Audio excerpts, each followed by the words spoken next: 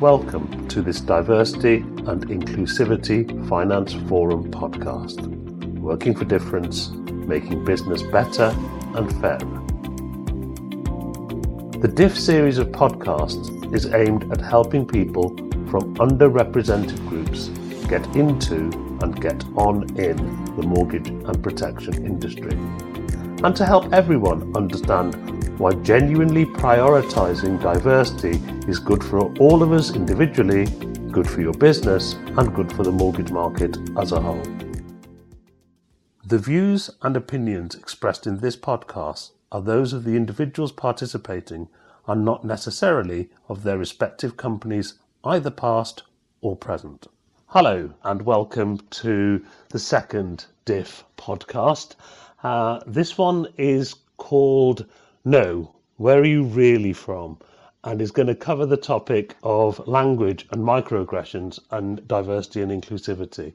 And this is important, not just to help create a D&I positive environment at work, but also in how you relate to customers and clients who may not have the same background as you, and how you can avoid unintentionally insulting them or not communicating appropriately. So joining me today is Frank Starling, who is our resident D&I expert. Frank, would you like to introduce yourself and let everyone know why you are regarded as one of the great minds in this space? Thank you, Bharat. Very kind of you to say. Hi, everyone. So I'm Frank Starling. I'm founder and CEO of Variety Pack. We're a consultancy that work with organizations to help them learn from opinions that were previously ignored, anticipate change, and create more inclusive environments full of trust and cultures full of confidence that champion the underrepresented. I also act as a London Enterprise Advisor to the Mayor of London, and that helps to bridge the gap between schools and colleges and the business world.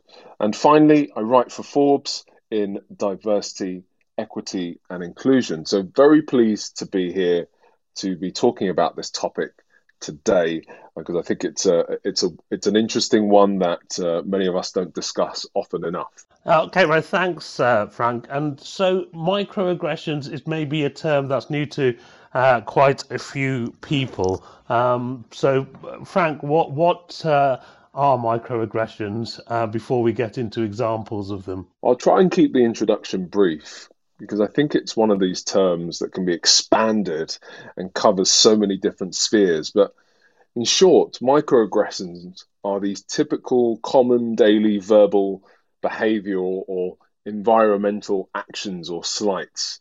These kind of actions which are usually derogatory. They're usually often automatic and I'd say unintentional. And they're often delivered by well-intentioned individuals who are completely unaware that they are committing a microaggression. And they often impact people who are underrepresented in the workplace. So people of color, women, those who are part of the LGBTQ plus community, people with disabilities, those religious minorities. And anyone, of course, even those who are part of an underrepresented group, can express a microaggression. But in this podcast, I guess it's really important that we flatten the language. So microaggression in short is essentially unintentional discrimination. Is probably the best way to phrase it, Bharat. And I think that is something that we need to understand far better. What do microaggressions mean in the day-to-day, and how can we be more cognizant of the language and just the general communication that we exhibit, not just in the workplace but in society as a whole? Yeah, that's a very good explanation, Frank. So I actually sort of spoke to people of a different generation to me, as I'm very old. So I spoke to my daughters who are comfortable with the phrase mixed race rather than mixed heritage. They thought mixed heritage made them sound like a funky tomato, but that's just because they're foodies, perhaps. And they had a number of phrases that particularly irritate them. And I suppose this is what you're getting to. You may not think it's irritating or offending somebody, but it is. And for them, and I think this is a very common one, is where do you really come from? And when they answer that, Isha, the question comes, well, where do your parents come from? And when they answer that, Manchester and Hereford, they then say, no, but then where do they really come from? And I suppose what the questioner is sort of asking is, why are you brown?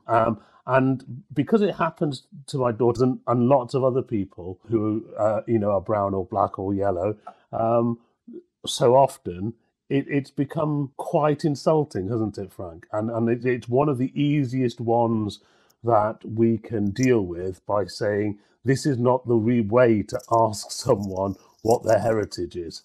Would it be simpler, do you think, if somebody just said, "Oh, hi, where are you from?" And say, "Oh, and where is your heritage from?" Is that a microaggression, or is that a little bit more honest? It can be. It's one of those things which is subjective, really. And I think what we need to be mindful of is how can we avoid making assumptions based on what we see or based on harmful stereotypes. And just to add a bit more context, there are three categories of microaggressions. So there's micro insults, so these are often unconscious, and these are behavioral or verbal remarks or comments that convey some sort of rudeness or insensitivity and typically kind of demean a person's heritage or identity. There's then micro assaults, so these are often conscious, and again, this is something that happens, I'd say, less often in the workplace context. And these are explicit characterization, which are either verbally violent or non-verbally violent, and they're meant to kind of intend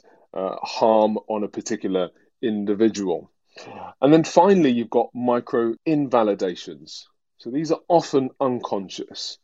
And these are verbal comments or behaviors that exclude. So they nullify the psychological traits or feelings or the reality of an individual's experience. It's kind of when you shut someone down. And the example you gave in terms of asking where someone is from, we can sometimes struggle with that. We can sometimes struggle with, for example, the idea that a black person may also be British, may also be born here. And that stems to this microaggression of, where are you from? Right. And then a follow-on question of, well, where are you really from? Because I can't compute the idea that you would have a bit more melanin in your skin and also be born in Britain. I think that can be a challenge for many. And I've been in many conversations over the years where people have asked me that question, where are you from? Where are you really from? Where are your parents from? Because they're very keen to establish that I may not be British just purely based on how I look. So I think it gets quite complicated because there are some more things to dive into there in terms of racial microaggressions versus, let's say, gendered microaggressions. But I think in response to that first point, it's how do we avoid making assumptions and how do we use language which is far more inclusive, far more respectful for the diversity of identities that exist, within our regions here. That's a very good point, Frank. I mean, for me, I would say people of some of my work colleagues and my daughter's generation live in a generation where very nicely it is okay to correct people, and I think that's a step forward. But actually, people also seem to be much, much more open to be corrected if they have unintentionally insulted. And I think it's important for everyone to be open and be able to discuss what is sort of making them uncomfortable. So, my daughters, I said to them, if somebody asks you where you're really from, you respond with the question, what you want to know is, why am I brown? And I'm happy to tell you. So that's quite good. But there are also, and I think this is particularly the case maybe for women, there are insults that come over as backhanded compliments, which are much harder to, and then again, it's very subjective. I agree with you, Frank.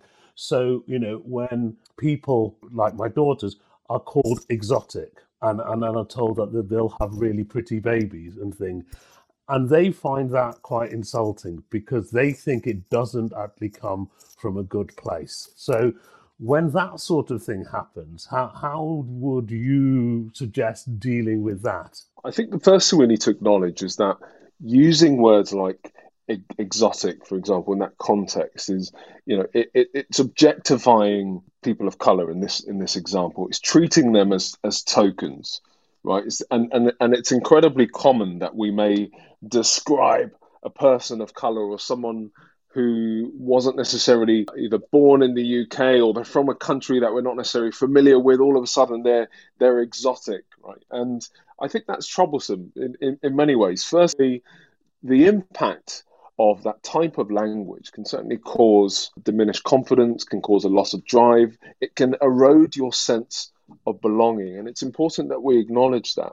And I think addressing this unintentional discrimination, these microaggressions, can be quite complicated because they're not necessarily obvious. But plain truth is that microaggressions can often be harmful, I think, to a person's well-being. And when they occur en masse, it essentially demonstrates that implicit bias is a major problem, let's say, within this institution. And it's undoubtedly going to impact how decisions are made, rather, which leads to, I think, underrepresented people often paying the price. So there are a few different categories in terms of microaggressions. And you gave one example of a racially kind of charged microaggression. And I think others I see, certainly from my lived experience of being a black man who's also mixed raced, is this assumption of criminality. So for example, I'm 6'7", I'm pretty tall. So if you see me walking down the street, you may want to kind of cross the road just through the assumption that I'm a tall black man. So there's this assumption that, just because I'm tall, just because I'm black, I may in some way be a criminal. And that's a microaggression. That's a stereotype. That is problematic. The fact is that I'm not a criminal and I need you to see me as a human being. Or another classic racially charged microaggression is the assumption of intellectual inferiority. And this is where black people or people of color are assumed to be less intelligent. So we talk about a true meritocracy a lot in the UK. We say that we have created work environments. We're a true meritocracy. So we hire the best people. I'm sure you've heard that a lot. And that, for me, that suggests that if our work environment is homogeneous, if it has an overrepresentation of the white community, because we hire the best people must not be those who identify as black and people of color. When in reality, we know that barriers exist for individuals from different racial groups or those who speak different languages to enter the workplace and flourish in senior leadership. And those are just a few examples in terms of racial microaggressions. I guess another example where women may be challenged, so the kind of gender-based microaggressions, is sexual objectification. And that is something which is incredibly common, especially in industries of property and finance. When a woman is treated essentially as a sexual object. And this is not just troublesome, it's demeaning. It's something that shouldn't happen. It's something that is clearly unacceptable. And I think what we need to be more mindful of is how can we be challenged? How can we focus on the words used? How can we focus on the actions demonstrated? So what we're not trying to do is shame and demonize people for what is often an unconscious remark or action. What we are trying to do is become more enlightened by positively challenging ourselves in that moment and explaining that the words or actions which have just been perpetrated could be considered to be a microaggression. And I think this is why we've got to create work cultures which are full of allies. And allies for me are individuals who recognize their unearned privilege and are more aware of when these things happen around them. I couldn't agree with you more, Frank. I also think that we need to be mindful of ourselves, and you mentioned women in the workplace, and I still think there is a great deal of mansplaining that still happens, and and I'm sure that I've done it, and I don't intend to do it, and I want to be called out if I'm straying into sort of explaining things slower or not as I would explain it to somebody of the same age and the same gender as I am, right? And I think it is important that people begin to recognize that they may do it themselves and ask to be called out about it if they are doing it, especially in a business environment. And I hope nobody says calm down dear anymore, but I can't be absolutely sure that somewhere out there somebody isn't saying that to a female right this very minute, and that still is quite ridiculous. I'd like to move on then in the use of adjectives, Frank, because I heard David Lammy speaking, who has said that he's often called angry in the House of Commons, and yet if you take an oscilloscope to the range of his speaking, it's not that much different from Michael Gove, and nobody would ever call Michael Gove angry. And David Lammy feels that this is one of those things when a black man becomes passionate about his subject. It is the response in a lot of the white audience is that he's angry. And that is also the case in terms of one of our work colleagues who is a 6'2" black young man is also irritated by the way that black footballers are often described by the adjectives of pace and power and strength, and much less so with the adjectives of control and touch and leadership, etc. So what would your thoughts be on being careful about the adjectives we think of when we see colour? It's a great point, Bharat, and it's something that I see not just play out in my own daily life, but in the work that we do in Variety Pack as diversity consultants, where individuals feel like they are being classified based on their characteristics. So the example you use in terms of David Lammy, speaking with passion, speaking with clarity, speaking with purpose, and yet he may be regarded as angry or as combative in some way. And this, I think, feeds directly into the stereotypes we hold based on our lived experiences. So we've all had a very unique lived experience in life. Some of us have had more academic or economic privilege than others. Some of us had had the opportunity to be invisible in society. Some of us are obviously far more visible. And our perception of the world is something that we've built up obviously over our entire lifetime. The friends that we hold, the stories that we read, the kind of workplace cultures that we are part of. So therefore, when we look outside to communicate with the outside world, we don't necessarily recognize how stereotypes play a role in terms of how we communicate and how we perceive different groups of people based on their racial group, their ethnicity, their religion, their gender identity, those with physical disabilities. Because this is where we see microaggressions happen most often. It's for those who are underrepresented. And quite plainly, what I would say is the best way to challenge that is to recognize, where do I hold an assumption or a stereotype based on an individual without any kind of proof whatsoever? So, for example, if I don't know David Lammy, if I don't know him as an individual, how on earth could I make the assumption based purely on their communication style that he is angry? Angry is being angry is a very personal emotion, and for me, that just says that that person is being stereotyped for the fact that they are speaking in a particular way. They have a very specific communication style, and they are black. So I think ultimately, just to flatten the language, what we're trying to do is slow our thinking down to consider what stereotypes we hold on people, things that we've just decided may be the truth, but aren't actually rooted in the truth.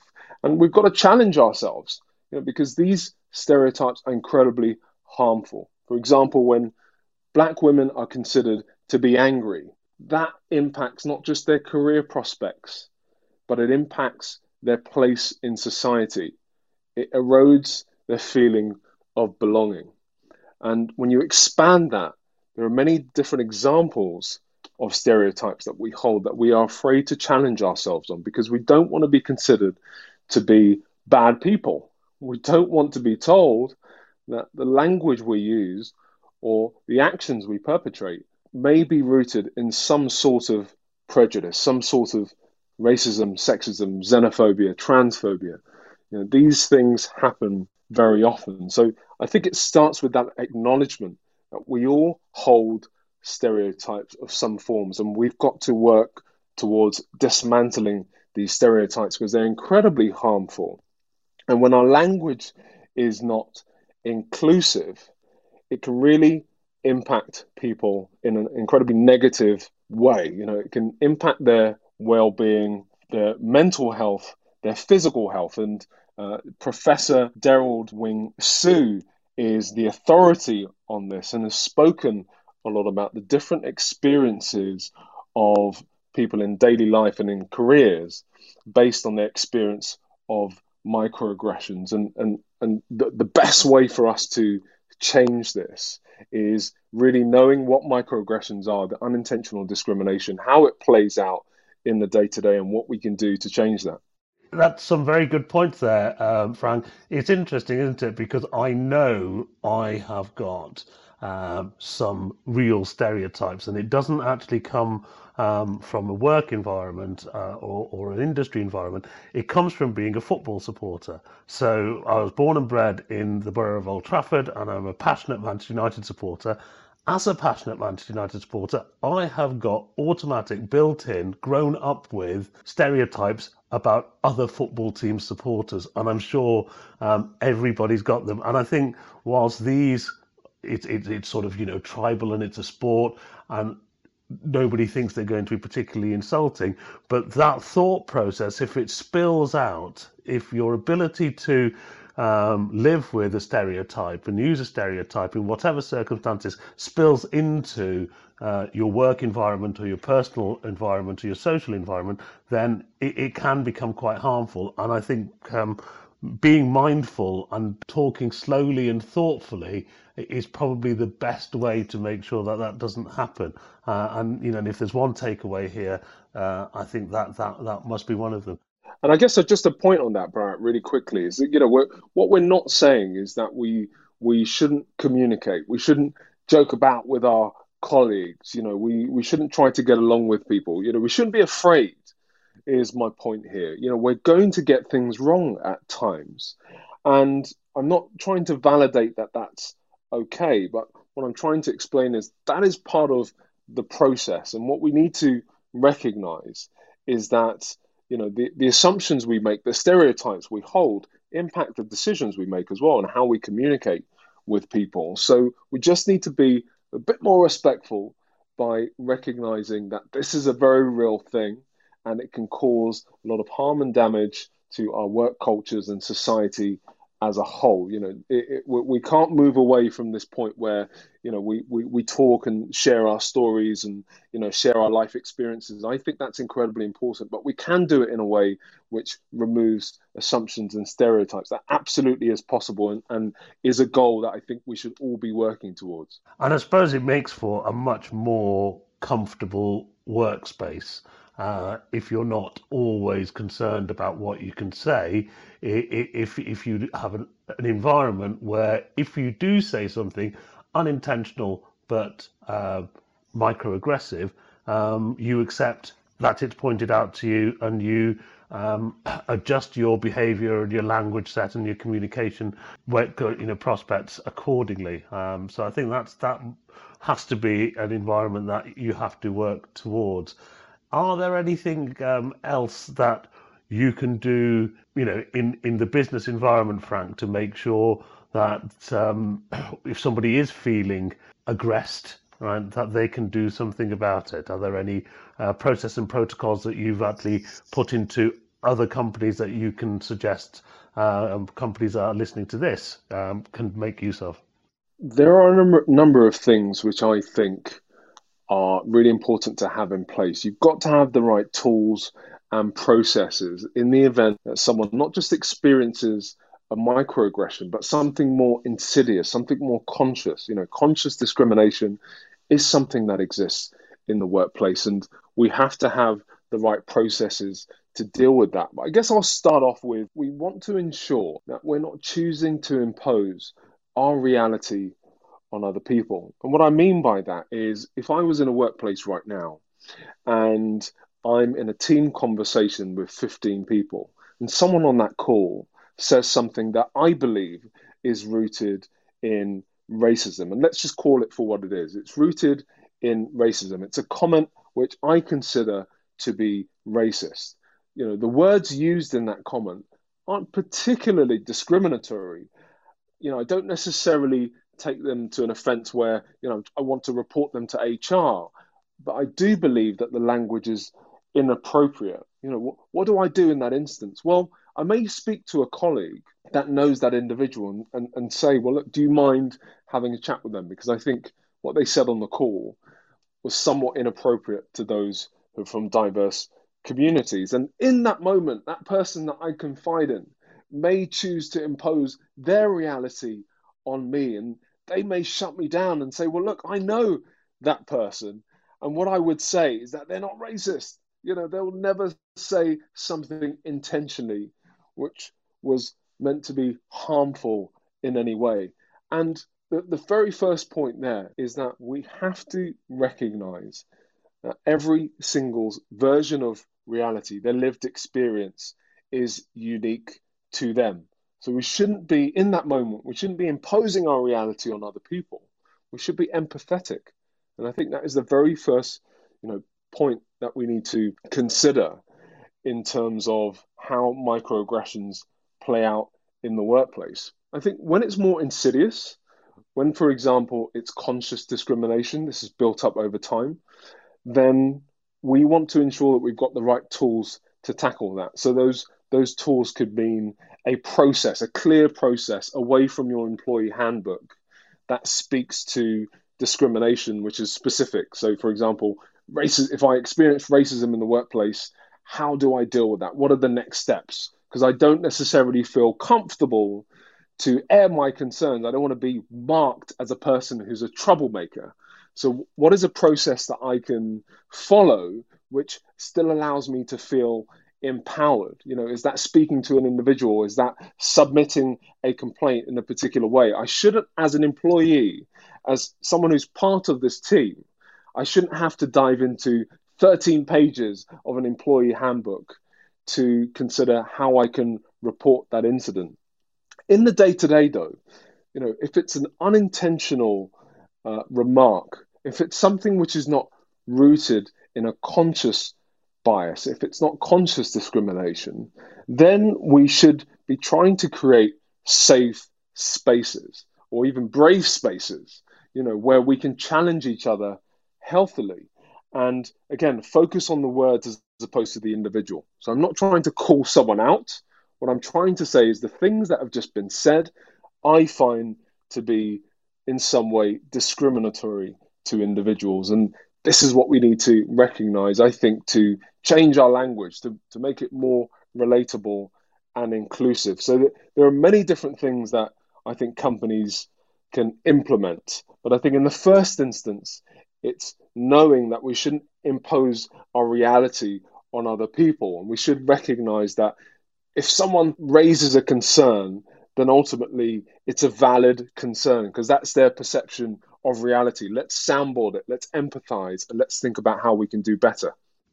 That's good advice, and something that I think people should take note of. Let's go back and discuss again these things that should be positive and are compliments, but end up being microaggressions. And I've got a couple of examples which I'd like your thoughts on. One comes from one of my own colleagues who's a marketeer who, again, as I said, he's a handsome 6'2" black gentleman who does a lot of the work in telemarketing, and has often been said, or a couple of times has been told, "You don't sound black."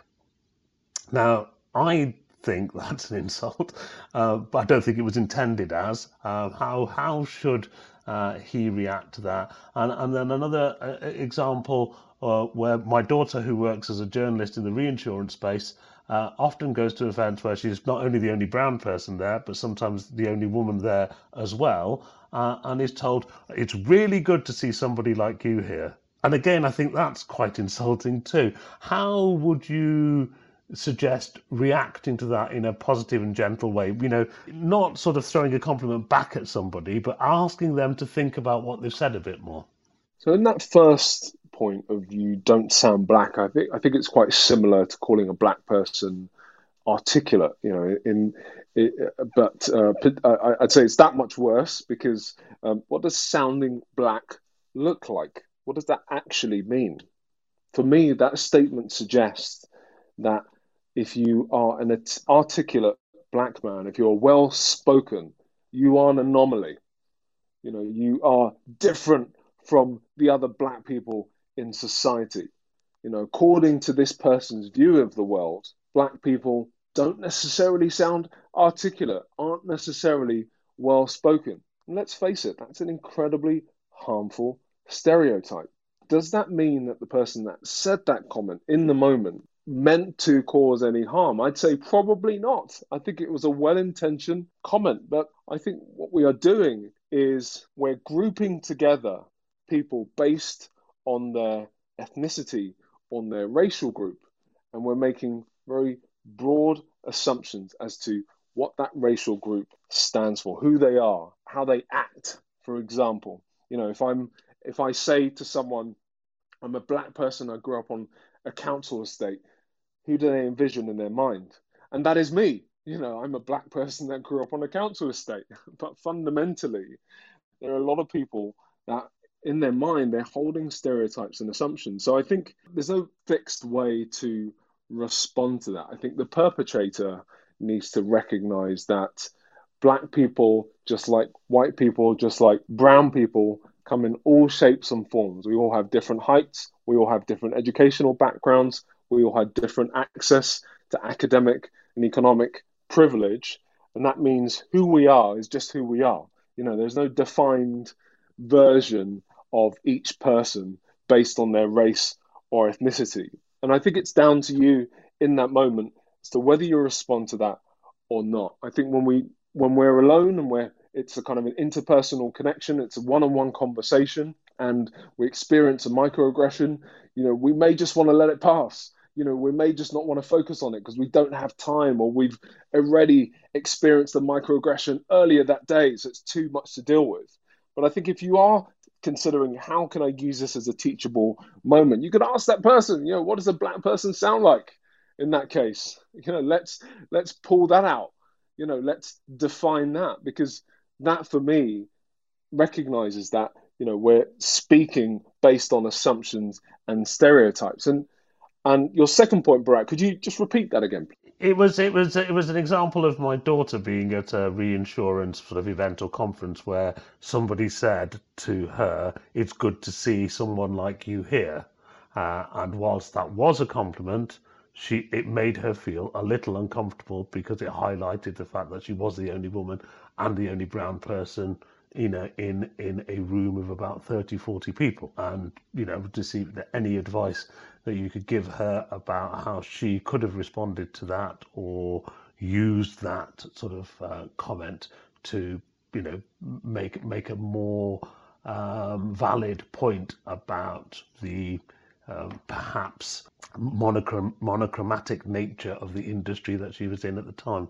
So I think what we need to recognize it's not always it's not typically, I'd say, the victim's responsibility to teach the perpetrator about microaggressions, teach them something new, because they've been slighted and they have the right to walk away. They have the right to be upset. They have the right to have a quiet moment, when they hear something which erodes their sense of belonging. But I think in that instance, we're trying to challenge that person that, this place that we are at now is a place which is meant for everyone.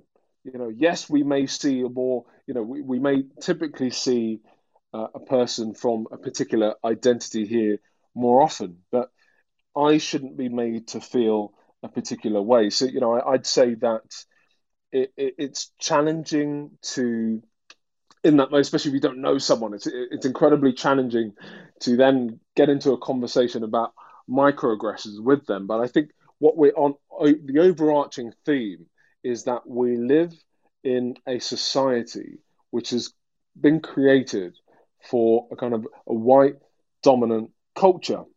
And that is problematic. That is troublesome because that means if someone speaks in a particular way, we consider that to be foreign or exotic. If someone has a different tone of skin, we find that, we are curious. We find that interesting. We're objectifying these individuals. And if we take London, for example, London is 40% diverse communities. It's 40% BAME, as many people would say. So that means these communities exist here. We live in diversity, even across the UK. I know it thins out as you enter certain regions, but what we need to recognize is that diversity is the norm. It's not an anomaly. And comments like that just shouldn't be said. I don't think it's down to the victim in the moment to teach that person. It's only if they really feel compelled to, should they challenge that individual on their assumptions and stereotypes. Excellent. So I think we've explored these points in microaggressions, and I hope that we've given everybody some food for thought on this. So if we sort of have three takeaways from this, Frank, would you say very succinctly, make sure that there are safe and brave places in your company where people can talk about this. Everybody should be a little more mindful about the language they use. That's not saying that they can't use adjectives and they can't tell jokes, but they just need to be mindful about it. And that as a society, we need to correct and be willing to be corrected much more readily than we have been. Have you got anything to add to those three brief points? I think just one final point on that, Bharat, is let's encourage a healthy discussion on what microaggressions are, and how best to avoid them. Let's recognize that it's often unintentional. Unintentional discrimination is a very real thing. And we have to distinguish that from insidious, conscious discrimination. But for both, we should have processes in place that allow us to challenge our thinking, which will ultimately help to create work cultures which are just far more inclusive, where we can relate to each other and communicate in a way which is always respectful. Thank you very much, Frank. And if anybody wants to contact Frank, then his details will be on the Mortgage Solutions website. So thank you very much, Frank. And that's it from us until next time. Thank you very much.